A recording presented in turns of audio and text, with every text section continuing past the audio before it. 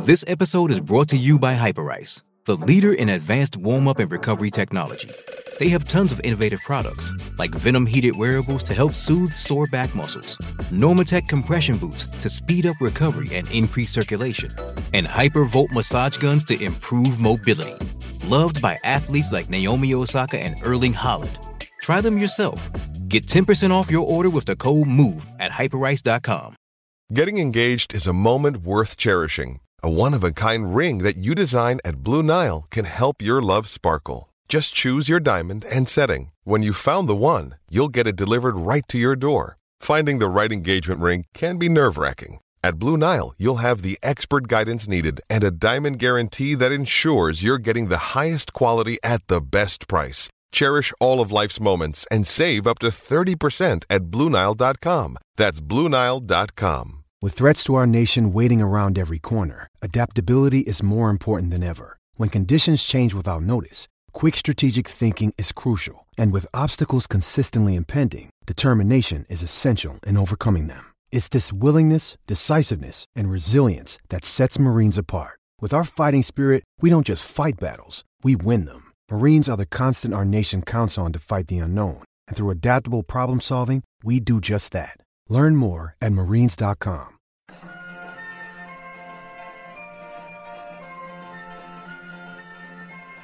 The Unholy Trinity Podcast.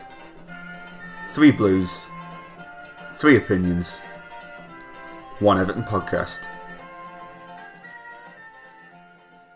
Welcome to episode 108 of the Unholy Trinity Podcast, brought to you in association with Sports Social, the UK's only dedicated sport podcast network, and also Fanatics. Before we kick off this week's show, I'm delighted to say that one of our other friends, should we say, over at Beer 52, have been in touch, and they have really nice of them have said before Christmas our listeners can have a little bit of a treat, which I'm delighted about for those of you like your beer. And what they've said is, if you basically go onto our link, which is www.beer52.com/Trinity, you can basically get a free case of craft beer with an extra 2 bottles thrown in, just for the cost of your postage, which is £5.95. So if you sign up with them using our link, you get that first case for that particular price. It's a couple of extra bottles. You also get snacks and a magazine with it as well, which is even better.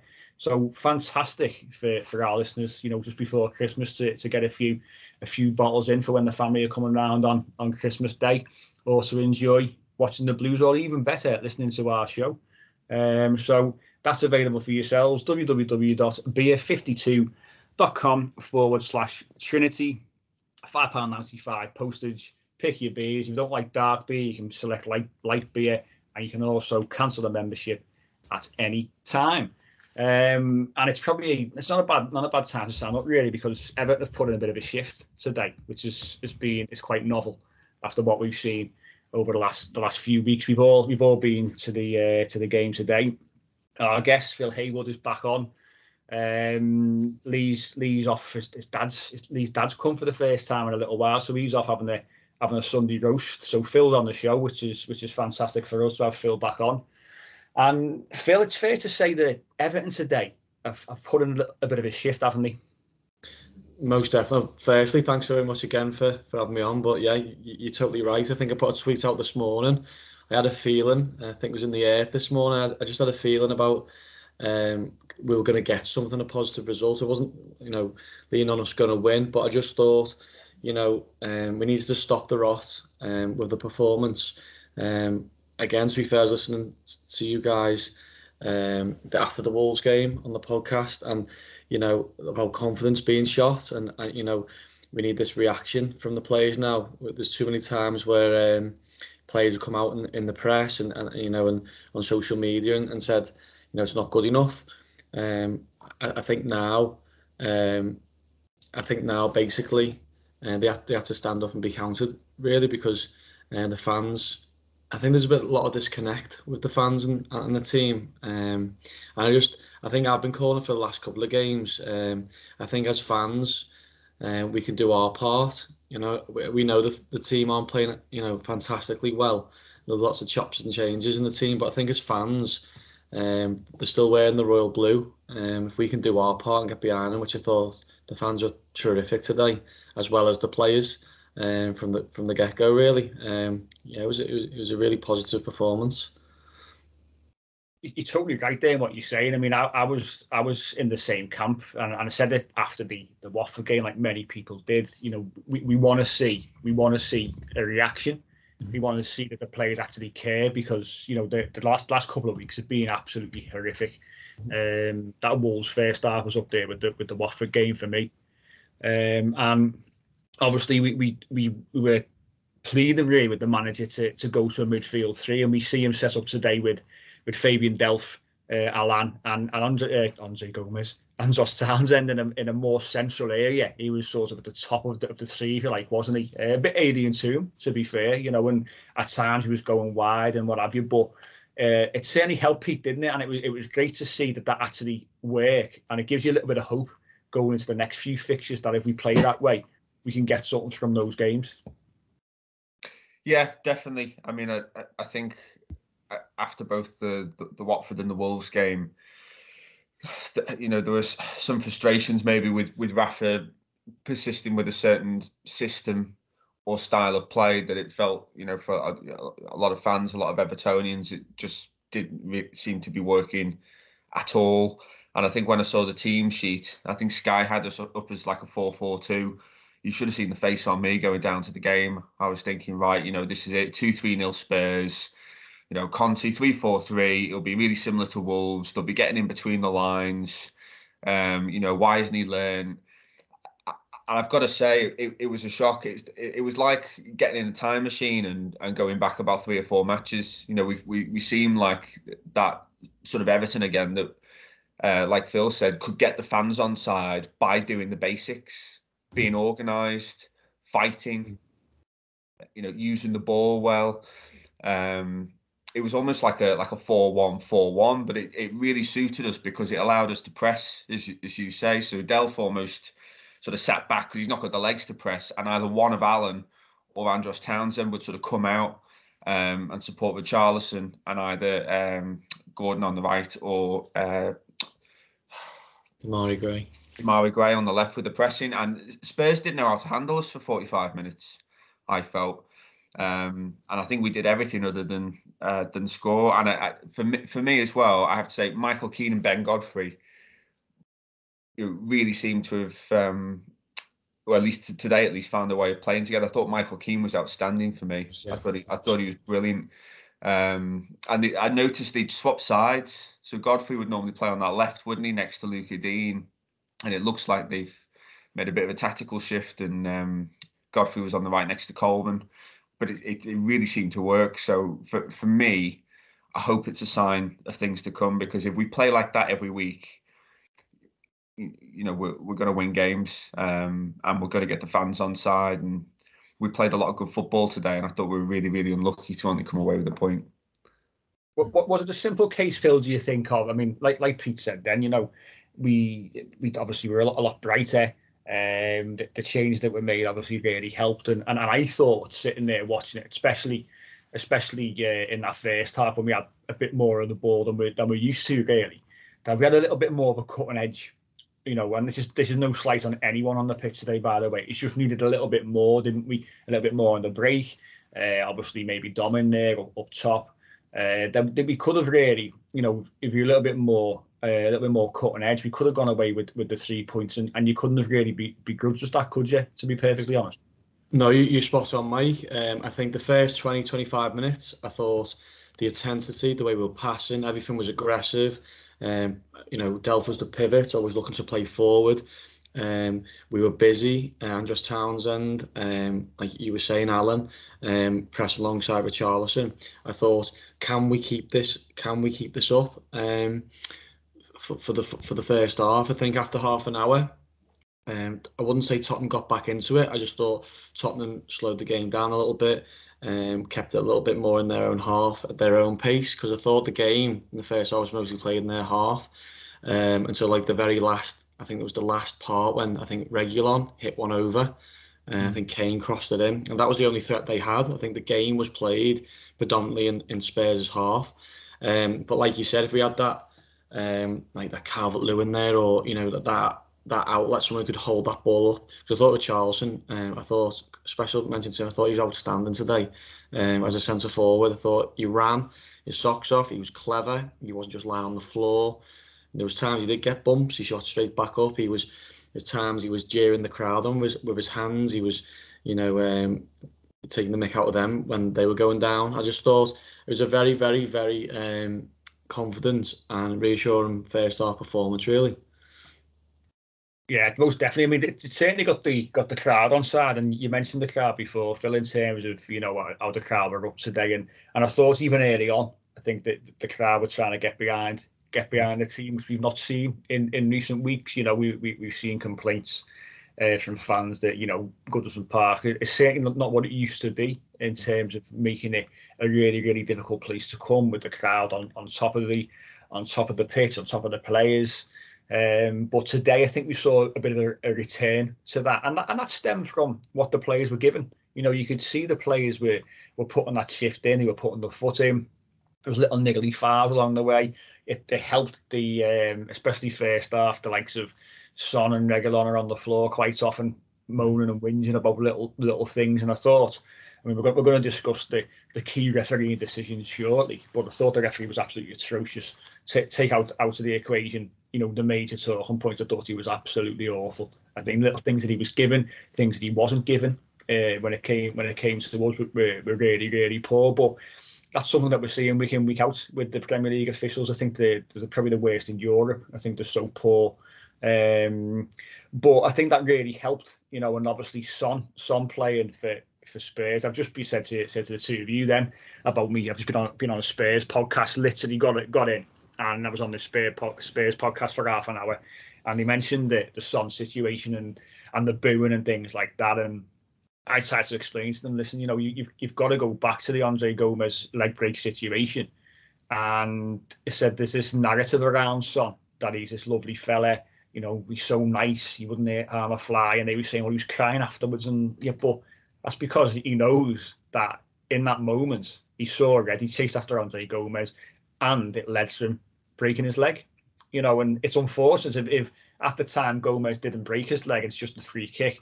Nothing gets said about it really, but that happened. The injury happened, and that's why there's so much sort of bad blood when it comes to Son. And I think that impacted him today. I think the crowd was on his back early on. The players, Seamus Coleman probably especially, was on his back. Godfrey, there was that situation, wasn't there, in the first half where he was down and Godfrey pretty much kicking him in the ribs, and then Coleman wades in as well. And I think that stems from what happened a couple of years ago, and there's a lot of bad taste really between the two sets of players. But I think it really helped to get the fans up, and it was good to see, wasn't it, Pete, to hear the crowd react, hear the crowd get behind the lads, and I think that probably really helped things today again, and probably gave the players an extra few percent at the end of the day. Yeah, definitely. As you say, the game ended up taking on maybe a couple of additional elements that really lifted the home fans. But I think going back to what Phil was saying, if you do the basics, the fans will always get behind you at Goodison Park. If you're organised, if you fight, if you're fit, if you work hard, you always get a response. Always. And I think sometimes the reason it can become quite a frustrating place, or it can become a bit quiet sometimes, is that there've been a lot of really bad performances in the past 12, 18 months for Everton. There's been a handful of performances that just are not good enough. We used the word, I think, indefensible after the Watford game. So, I think people have to take that into account. Yeah, you always want to support the football club, but I think there've been a few performances where it's been hard to do that because it's been so bad. And I just felt today, we got it really right. I thought we were really on it. We were really up for it. You looked at our team sheet, and like you said, Mike, not to go in on any particular players, but you look at the team sheet and say that there's not an amazing amount of quality there. You look at Spurs' team sheet. Look at the players they've got. And I thought we were the better team for 90 minutes. I thought we were really unfortunate not to score, and Spurs took a really defensive approach to the game. And I think the more the game went on, the more happy they were just to cling on to a point. Sorry, mate, just on that piece, you spot on absolutely. I think you've hit the nail on the head there. I think the last 12, 18 months has been absolutely, atrocious. As in, like, I think as a club and a disconnect, I think Everton have lost their identity with the likes of, big name players or players on big money. Where you look at Andros Townsend, Damari Gray, the players we have bought in this season will run. They'll still run now. They'll run home. They're that type of honest players. Who that's how I say to my mum. I say Andros Townsend talks with his hands. He's very much clapping. He's very much like to the players, thumbs up. I think with an honest approach, it works both ways with the fans and the players. The fans will, as you said, Pete, will always back the players who will work for this club, and that's where I think we've lost our identity's kind of gone wishy-washy with players who haven't really bought into us. Where you hear Andros Townsend now saying how big Everton is, and we know not many London lads work when they come to Everton, and he's really taken to us. And I think Damari Gray got better as the game went on. You see more of him on that left-hand side going towards the Gladys Street.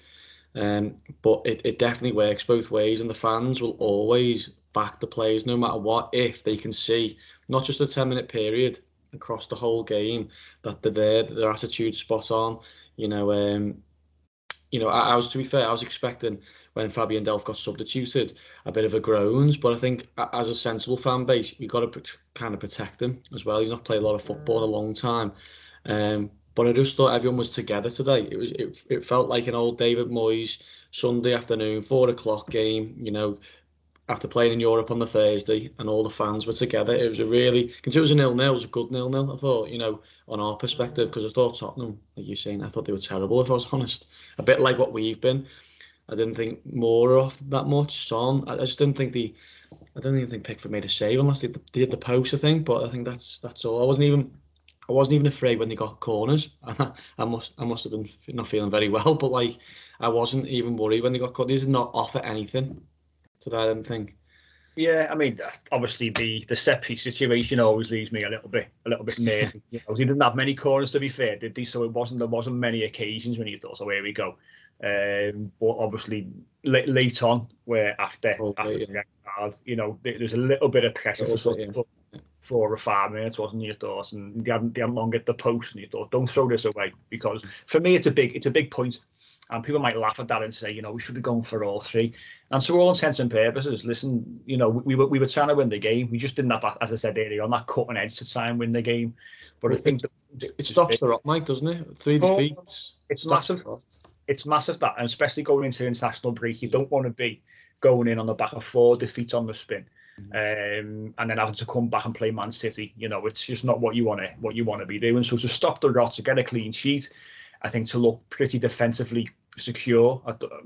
Godfrey and Keane, I thought were exceptional today. I thought that's the best that they played together, which is excellent to see.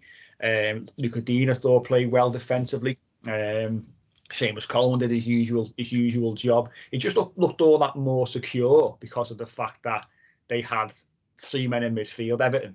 And we looked pretty solid, and we just said at our time, so you, Peter, tonight, just looked a bit more organised than what we've done in previous weeks, and we weren't getting overrun as such. And there was one of those games I think we'll look back on, and we'll see how important that point actually was in the grand scheme of things. But in the game, there was probably 2 major talking points, which obviously we've got to talk about. And I'm interested to hear both your thoughts on these. The first one being the penalty incident with Richarlison and Hugo Lloris. So the penalties awarded by the referee.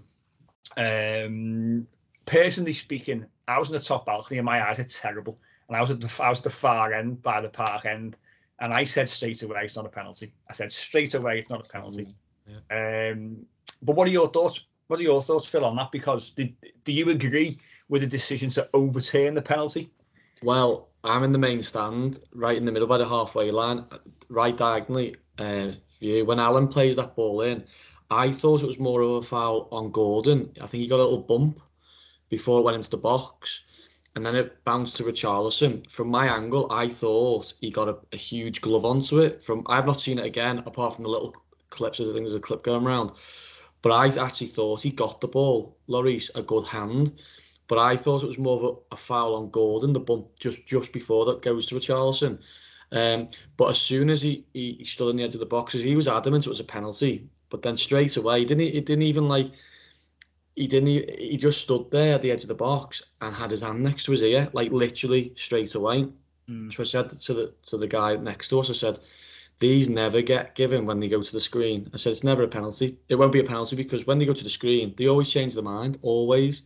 So I wasn't that excited when I was excited for about a second or two once he pointed to the spot, and then on the edge of the box when he's playing with his ear, I thought this isn't going to get given. But I originally thought before the penalty, it was more of a foul on Gordon. If you've watched it again, I think Gordon gets a little bump in the back, which allows it to go to Richarlison. But from my angle, it looked like he got a big clean hand. But from what I've seen on Twitter, I think the ruling was, one of the guys on live was saying he does get a touch, Lloris, on an angle, but just because you got a touch with a part of your body doesn't mean it's a touch. I think if you get a touch of your back and it's or the back of your hand or whatever, or he hasn't meant to touch it with the part of the body the referee's deemed that he's touched it with, if that makes sense. If you go with your hand and you clear with your hand, I think that's fair enough. But I think he touches it with, he hasn't meant to touch it kind of thing. He's caught for Charleston first. But from my first angle, I thought, no, it wasn't a penalty. What are your thoughts, Peter? And I'm going to wade in a second with mine, by the way, because I'm chomping at the bit here with this. But what are your thoughts on the incidents, and was it or wasn't it a penalty? Well, I mean, first off, I'm low down in the paddock, just to the right hand side of the halfway. So my view of it would have been from behind Richarlison, and it looked like a stone wall from where I was sat. But I mean, I've got two thoughts on it. So one, obviously, I've seen the replays after in the highlights, and you can see that Lloris maybe gets a slight touch with his hand on the ball. But I think, well, number one, he sort of come from behind to get that touch. Mm-hmm. And if that was any other part of his body, is that not a foul? And two, the referee stops play to give the penalty. I think, why not just wait to play the advantage, let the play unfold, then give the penalty, and then look at the screen when the ball's gone out of play, or when it's sort of no longer in an acute attacking position. The fact that at the point he blows the whistle, Richarlison's sort of gone to the corner of the box, turned around, stood up. Lloris is, off his line. They could potentially bend that in or find the pass for an easy side foot. And I think that's the most frustrating thing for me, that when VAR overturned that decision, it's then like a drop ball, or they're giving the ball back. Yeah. That irritated me. I didn't understand that. Yeah, when we were in possession. So I just think it was really poorly managed. And I mean, I don't know whether that's like a VAR thing, or whether, again, it's just part of Chris Kavanagh having a really bad day. First thing I said to me mate when I left the stadium was, he's going to be refereeing in the Championship next week, because he was awful today. I felt like at no point did he have control of the game. And I think lots of key decisions he either got wrong or he managed them poorly. And I think the penalty was one of them. Yeah, I'm with you with the penalty there. I mean, I'm not too concerned by the way that it was overturned. I think if that's us and that's Jordan Pickford, I'm saying he studs the ball with his hand, so it's not a penalty. That's my opinion. I understand, obviously. I mean, I know the manager came out and he said, if that's in the middle of the park, then it's given us a free kick. But you'd have a hard job to see Hugo Lloris in the middle of the park using his hands to tackle a player. But I get his point. But what I would say, like you said then, Pete, it's what happens after. So Richarlison's straight back up. That says to me, he knows, first of all, that the keeper's got the ball. But secondly, he wants to put the ball back of the net. So as the referee there, let it play out. You can always go back and go, oh yeah, I'm giving a penalty there. Give it 2 or 3 more seconds and see if we score a goal. Because then there's no decision to make then. You've scored the goal, end of story. And that's what the problem was for me with the referee in that situation. He's just And he took a little bit of time, I think. It wasn't as if he's just gone, bang, penalty. It wasn't a quick decision in the grand scheme of things. He was quite slow giving it. But just let the play go for a couple more seconds. And then we see what happens and then make it go, oh, yeah, I'm giving a penalty. Obviously, like you said, Phil, once he starts touching his ear and going to monitor, you know what's coming. But this was the same referee, by the way, wasn't it? Who, when we got a penalty at Anfield last season, he went to the monitor and still gave the penalty, didn't he? If you remember rightly. Oh, yeah, So it's the same referee. So, he didn't overturn it last time. So he's got history of not doing that. So whether that's, I think it was our mate, Mike Grundy said on Twitter before, whether because now he did that last season, that's the one gone. So he's got to now obviously reverse the penalty. But I think, personally speaking, I'm not too fussed about him overturning the penalty. I understand why it was. If that's Everton, if that's Pickford, I'll be saying he's got the ball. My concern is let the play go on. Let it go on and see what happens. But you're spot on, mate, because what's so frustrating again, I think about 5-10 minutes after that, Son goes through and it gets played and the linesman then puts his flag up late, because they've got to let it run through. Why not just do that with the penalty? If he's got back up and, the referee, he's telling the referee then that maybe the keeper did get a touch to it. Let it see out. If he scores, if he hits it over, you can then come back and it'll go out of play or whatever. But when it's for offside, they let it run, don't they? And then they put the flag up, because someone will get hit on one of them soon. Mm. Oh, yeah. I mean, the offside is a farce. I mean, you see every single time. I know Everton players are up saying, what are you doing? Put the flag up straight away. And they don't do it. They've been told not to do it. They're operating on instruction. But it's the worst thing in the world, especially when it's clear. I understand if it's a borderline or a tight offside, you let it run and get that. I understand it. When it's not, though, and he's clearly a yard or two offside, just throw your flag up straight away. Just put your flag up and let's get on with the game. But we get the penalty. The penalty one was a strange one, but the bigger issue for me is the fact that he didn't let the game run to see what would happen, and that's the frustration. And I know Richarlison has put something out on Instagram, basically indicating he thought it was a penalty. I don't think he thought it was a penalty at the time, I'll be honest, because he just played on. But the second big incident was Mason Holgate red card. Now, again, for me, at the time, I thought, oh, good tackle that. And then you think, but was it though? Because there was a follow through. And then when obviously his yellow card was then reversed, again, another look at the screen from the referee, there was no argument from Mason Holgate. Again, I think he thought he knew it was a red card. But what I would say is, what's your thought, Phil, on his performance today, Mason Holgate? Because he's come on for about 5 minutes. He's lost the ball about 2 or 3 times and fallen over in the middle of the park and let Tottenham break. And he's been sent off. That sort of encapsulates his highlight of the game today. What are your thoughts? Did you think it was a bit of a strange substitution at the time as well? 100%. I thought when Delph went off initially, I thought, Tottenham will be made up with that. That might, raise their performance now, because everything was played through Fabian Delph. Alan, I don't know if you saw his reaction when he came off. He was surprised. He was a bit disgruntled. He was putting his arms out to Rafa as he was, shaking his hand or whatever, giving him a pat or whatever, just storming off and onto his seat. And when Holgate come on, it was almost like me there. He walked on it, strutted on, and I think he was very slow. He was when the ball was coming to him, he wasn't aware anyone was around him. He thought he had all the time in the world. He turned straight into a play. I think Skip got tackled. Then about 2 or 3 minutes later, 5 minutes later, he got tackled again. Wasn't aware what was around him, chewing his chewy as he does, but just an arrogance about him, thinking he didn't seem like he warmed up properly. He just seemed as if me playing and holding the. I didn't understand that sub. If I was totally honest, and that's a worry for me as well. How these are games. They're not again. Just going back to the Wolves, I was there on Monday night and I felt so sorry for Gabam. I know we spoke about this, and I know you guys have on the podcast. I felt he was hung out to dry from some of the phrases you were using in a 2 there. And then obviously Delph's played from the start today, and then to play Holgate, obviously he's tried it in training.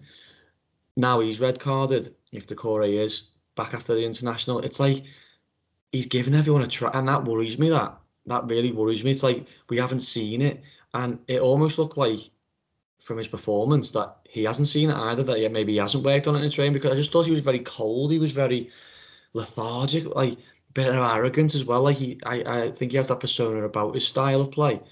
But like you said, Mike, his reaction to it being overturned, I think he knew, and again he's walked off. Not like, I don't know. It was a very strange substitution, very strange, and he's never progressed for me, Holgate. And from comments of what I've heard and in the Athletic and things like that, he had the opportunity to go to Brighton or Norwich, and he said he decided to stay.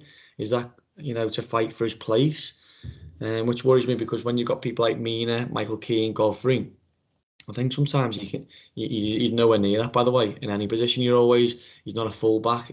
He's too small for a centre-half. I don't think he's ever going to progress at Everton. I don't know what you guys think on that. I think the concern with Holgate, I mean, the substitution today, yeah, it was strange. I'm thinking to myself, is Alan just ran himself into the ground? Because I thought he had a really good game today, Alan. He was everywhere. He was busy, putting his foot in, and it was probably one of his better games over the last few weeks. So as he just run himself into the ground, I understood the Delph substitution, because he's been out for a couple of months or so, and he played 45 against Wolves. He's done an hour today, so we quite clearly he's building Delph up on a booking as well. Don't forget him.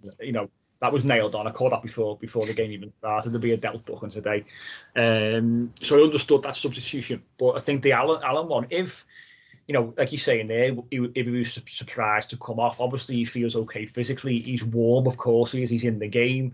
So it's always baffling when that kind of substitute happens for someone who's not naturally a central midfielder. So Gabama must be sitting there going, why haven't I been brought on here? Because people think that Holgate's always got this background of playing centre mid. I think he's played about a game and a half in centre mid for us, I think, all in all. So he doesn't really do it. He's played a lot more games at right back and centre half, that's for sure. But yeah, massively strange substitution for me. Obviously, the manager knows why he's done it. But as I say, it was a really, really poor performance. But what are your thoughts, Pete, on that substitution and the tackle by Holgate? Can you really have any kind of arguments about that?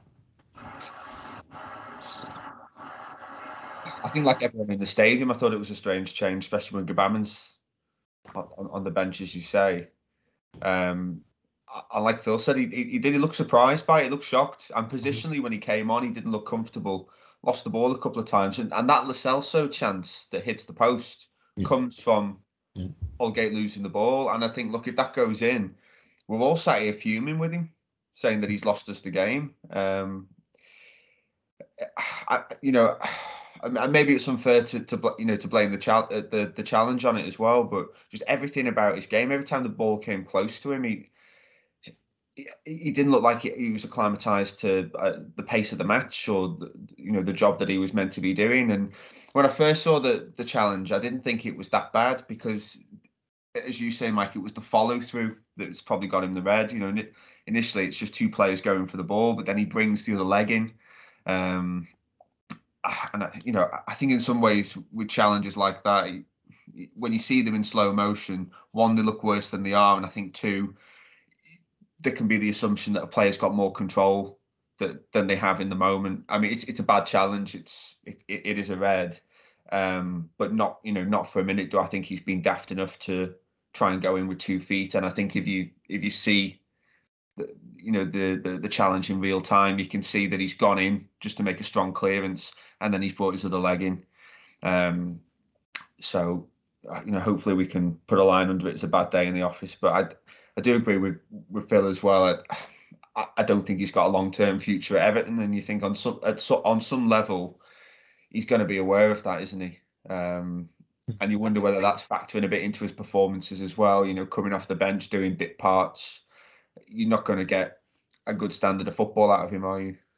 I think the manager's made it pretty clear in terms of his selection or lack of selection over the course of this season. I think the Wolves game was needs must, wasn't it, really? Because Luca Dean has an injury, Godfrey goes left back, and the only other player who we had available to play centre half was Mason Holgate. So that was needs must. But I think the manager has made it clear he doesn't really see a future for Mason Holgate at the club. So I'll be very surprised if next summer he's still with us. But when he is getting game time, he's got to bring something to the table. At the end of the day, whether he's playing for us and he's got a future, or whether he's going to be getting moved on, he's got to impress potential suitors and show what he can do. And it was just a nonsensical performance in the short period of time that he was on today. And there was people when he went off at the game and they're clapping. I'm shouting, what are you clapping for? What are you honestly clapping for? He's come off for 5 minutes. He's given the ball by 3 or 4 times. He's fell over and he's just been sent off. And you're clapping. It could cost us the game at the end of the day because we're under pressure. He had a free kick about 30 yards out on the angle. It then leads to a corner, I think, doesn't it, as well, which we can't defend at the best of times. The pressure then for those 4 or 5 minutes that were left is ridiculous, and it could have seen us lose a point. And that's where, being sensible and thinking has got to come in to certain players' mindset. But luckily it didn't cost us at the end of the day, and we've come away with a 0-0 draw, which, looking back, we're probably satisfied with. I think both sides are probably satisfied with a draw, to be perfectly honest. I think it was a mustn't lose game for both sides. I think Spurs, with it being Conte's first league game, wouldn't want to have lost the game. And obviously he's got a big job on his hands to get his style of play running through that team. And also with us, we had to get something from the game because of what's come before. And it's such a shame we couldn't have nicked a few points over the last sort of 3 or 4 weeks to put us, in this international break in a much better position. But it is what it is. You got to take the positives. Clean sheet, haven't been beaten, and a performance that was full of grit and determination. And like we said, one that was maybe a bit of a throwback to previous years, and Goodison Park back to its best in terms of how the fans reacted to the players and how they pulled the players through at times as well. So it's good to go into another international break with a half decent result after what's come before, is what I'd probably say. But one player we not really spoke about is Fabian Delph, and he's been given the Everton man of the match. Probably get the man of the match nationally. I would have thought. I thought he had an exceptional game, and we're going to speak about him in more detail after the short break. Welcome back to the second part of this week's Unholy Trinity podcast, where we're going to have a chat about the re-emergence of Fabian Delph. And this is a cautionary tale, I think, because it's important not to get carried away with Fabian Delph in terms of, he's come back for 45 minutes against Wolves where he made a difference and was probably our best player in the second half at Molineux, and then we see him against Spurs today, and like I said before the break, he was probably our man of the match. I think he acquitted himself really well. Say he got booked, which was always going to happen, I think. But he's brought a semblance of calm to the side, which some might find surprising. But Pete, what are your thoughts on Fabian Delph in the last sort of couple of weeks or so since he's come back in? Do you think it's been a case of Delph has done really well, or is it a case of, and this is not me slagging off, by the way, I'm just trying to obviously form a discussion on it, or do you think it's because we've been so poor, because he's done the simple things well, he stood out?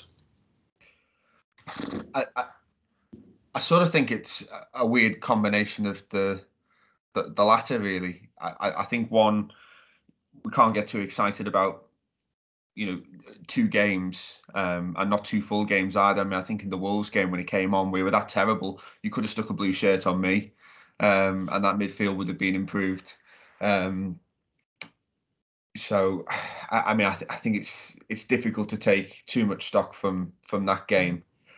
And then, today I said to the guy that sits next to me, it was probably the best performance I've seen Fabian Delph put in at Everton. So at the same time, I think, I don't like to say it about an Everton player, but I think a lot of Evertonians would say he's been very poor when he's played for us. He's been very, very poor. So all of a sudden, to see him composed, using the ball well, not giving it away, playing the right pass, having a positional sense, he put himself in for quite a few tackles today. I felt a lot of those things were quite uncharacteristic. So the Fabian Delph that I've seen in an Everton shirt picks the ball up and sprays it about 40 yards out of play.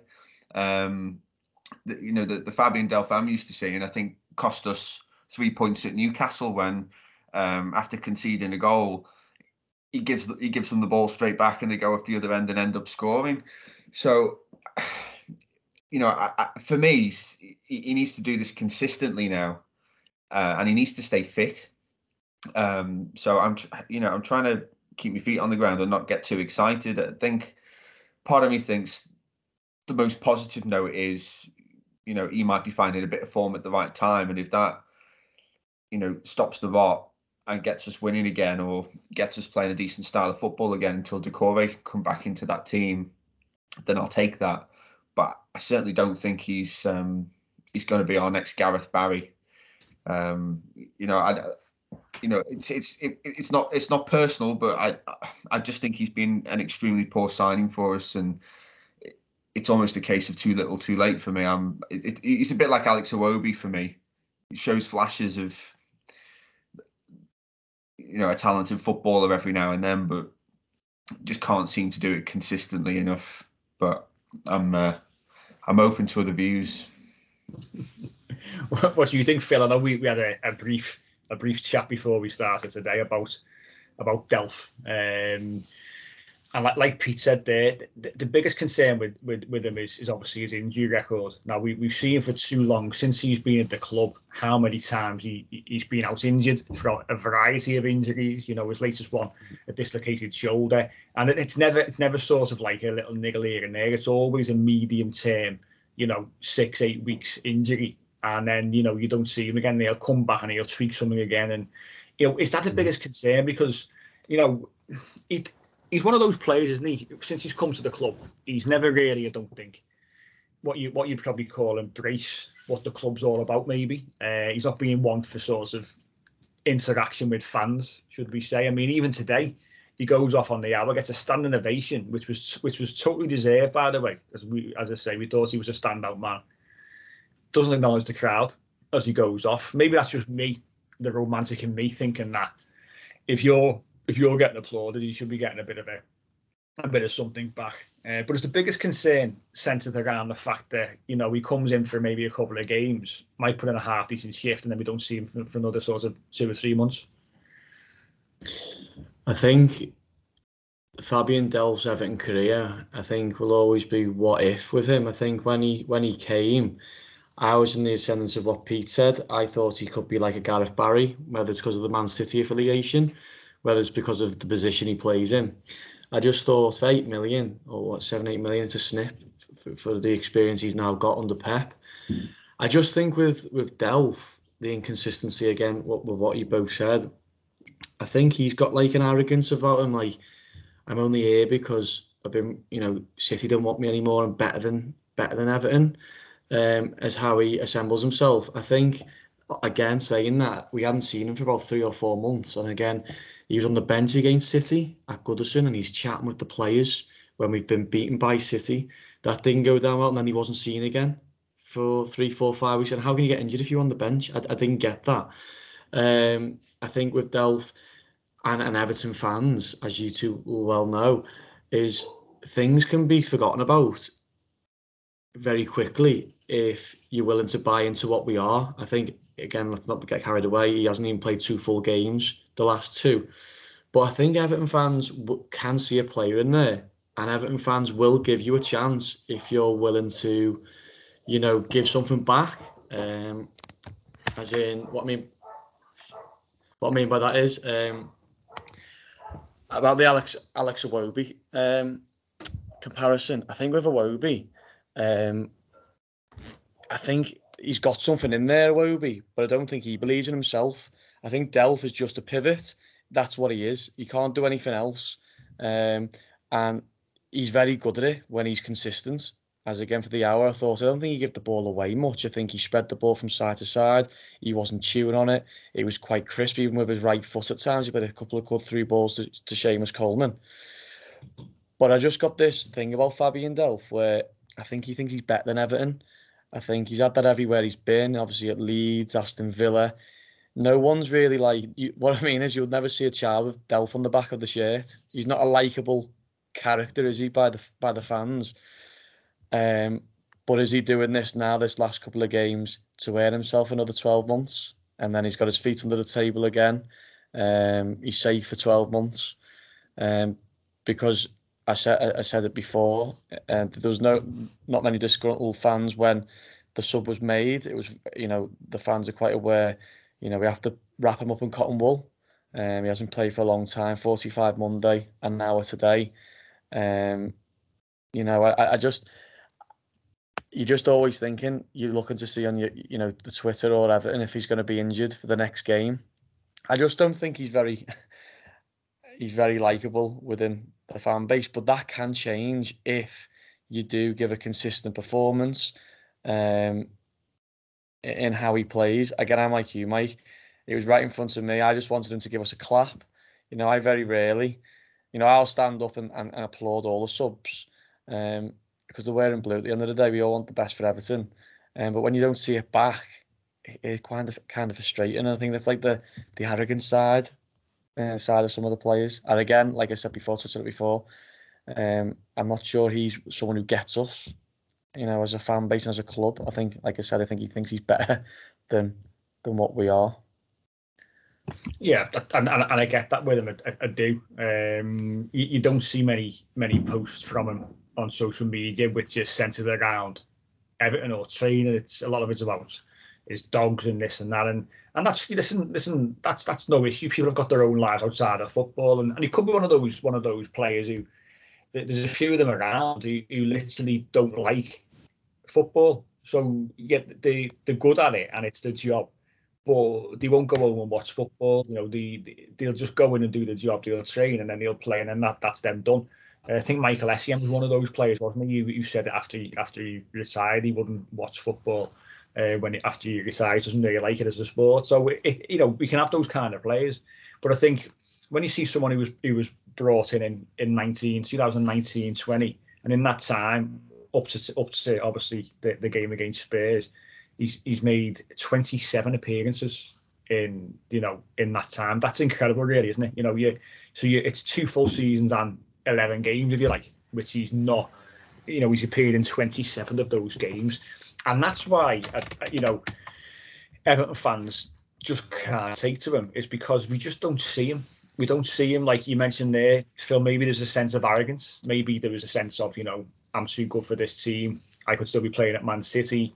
I don't know. We don't know the fella, do we? So it's really hard to sort of pass comments on individuals that you don't know personally. But from what we can gauge, yeah, he's just not one of those fellas who really embraces the club. And it's really, really hard when you see him put in a performance like we've seen today, especially, where he was a standout player. Anthony Gordon, I thought, had a decent game as well. We've mentioned the Charlton, the 2 centre-halves who were good. But I think Fabian Delph, rightly so, has been highlighted as being man of the match. I think when you see him do that, you think, well, where have you been for the last 2.5 years? Why haven't we got that Fabian Delph at our disposal more often? And that's the frustrating thing, because we know that he can probably do it, but he's just not there. It's not consistent, or he's injured, and that's the most frustrating thing. And I think it's really difficult for us to pin our hopes now. If we're looking right, okay, when's Decore back? I mean, the manager said maybe a week or 2 after the international break. So you potentially got him for City, Brentford, maybe even the derby. We just don't know. Obviously, the recovery time of Abdoulaye Decore. But can we really? I find it hard to pin my hopes on Fabian Delph, doing a job for the next, say, 4 or 5 weeks, when it really, the back of my head, I'm thinking, over this international break now, he's going to get injured, and come Man City, he won't be in the squad.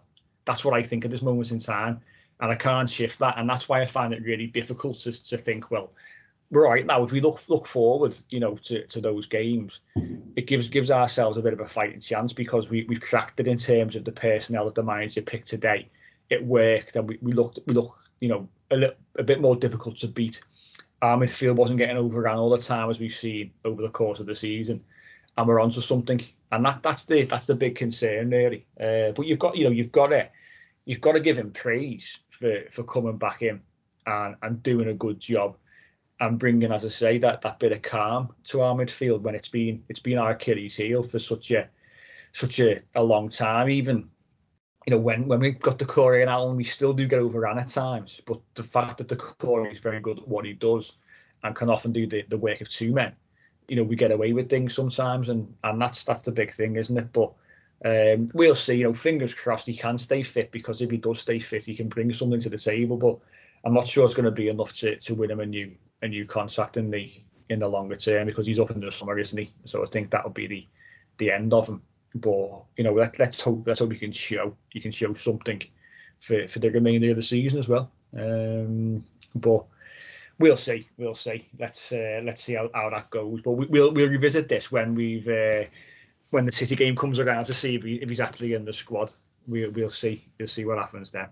But that's us for this week, lads. Anyway, really enjoyed that. It's nice to have a bit more of a positive, upbeat chat after a decent Everton performance against Spurs. Long may that continue. The fireworks are going off outside my house to celebrate the 0-0 draw, it seems. So apologies if you can hear those rockets going off. But yeah, great to have you on, Phil. Always a pleasure. Thanks, lads. Thanks very much again. Really appreciate it. Thank you. And we will be back post-international break, post-Man City, to look back at the really difficult City game. Don't think we've got nothing penned in before then. Might throw a B-side in, you never know. Might put something into the mix. But if not, we'll speak to you post-Man City, so we'll catch you there.